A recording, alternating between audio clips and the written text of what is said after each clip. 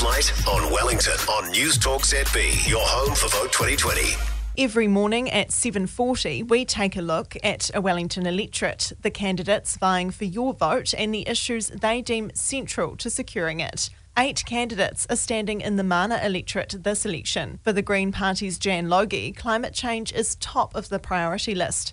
But she says helping Mana's environment starts with helping Mana's people. Often I hear people arguing against climate action because they don't think people on low incomes will be able to afford policies. So that's about ensuring that people have got incomes to be able to withstand any increase in costs. Logie says the Greens would introduce a guaranteed minimum income of $325 a week to address this need. I think our policy of bringing in a guaranteed minimum income would really help our communities to thrive.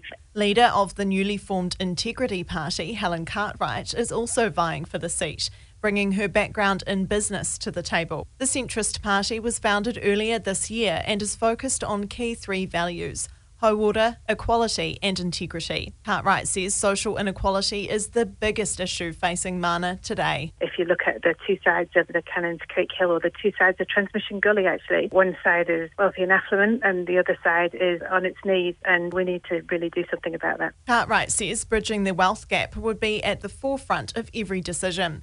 She's also keen to see a complete overhaul of the waste and water management system.